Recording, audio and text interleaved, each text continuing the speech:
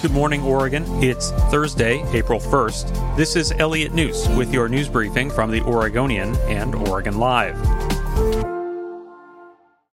Portland hit 70 degrees for the first time this year on Wednesday. Portlanders predictably headed outside, hitting neighborhood parks and bikeways, or even heading out on the water. Even more good news, the National Weather Service predicts Portland's next chance of rain won't come until Sunday, and daily high temperatures are expected to come in near or above 60 degrees through the weekend.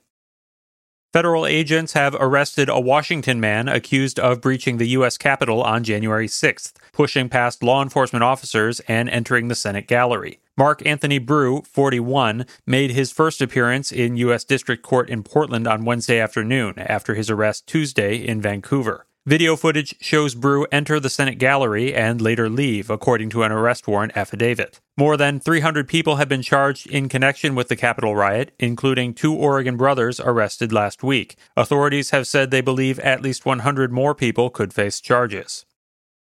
The .380 caliber handgun that police recovered from Michael Reinoehl after officers shot and killed him outside a Washington apartment complex in September was the same gun used in a fatal downtown Portland shooting of a right-wing activist after a pro-Trump rally, according to police forensic tests. The Thurston County Sheriff's Office said Wednesday that investigators seized the gun, test-fired it, and sent a casing from it to the Oregon State Police Crime Lab. The lab ruled that the casing came from the same handgun that killed Aaron J. Danielson on August 29th, according to police. The 48-year-old Reinoehl was wanted in Danielson's killing. Danielson, a 38-year-old supporter of the right-wing group Patriot Prayer, was shot and killed after a pro-Trump car caravan wound through Portland. Police shot and killed Reinoehl during an attempt to arrest him on a Multnomah County warrant for second-degree murder.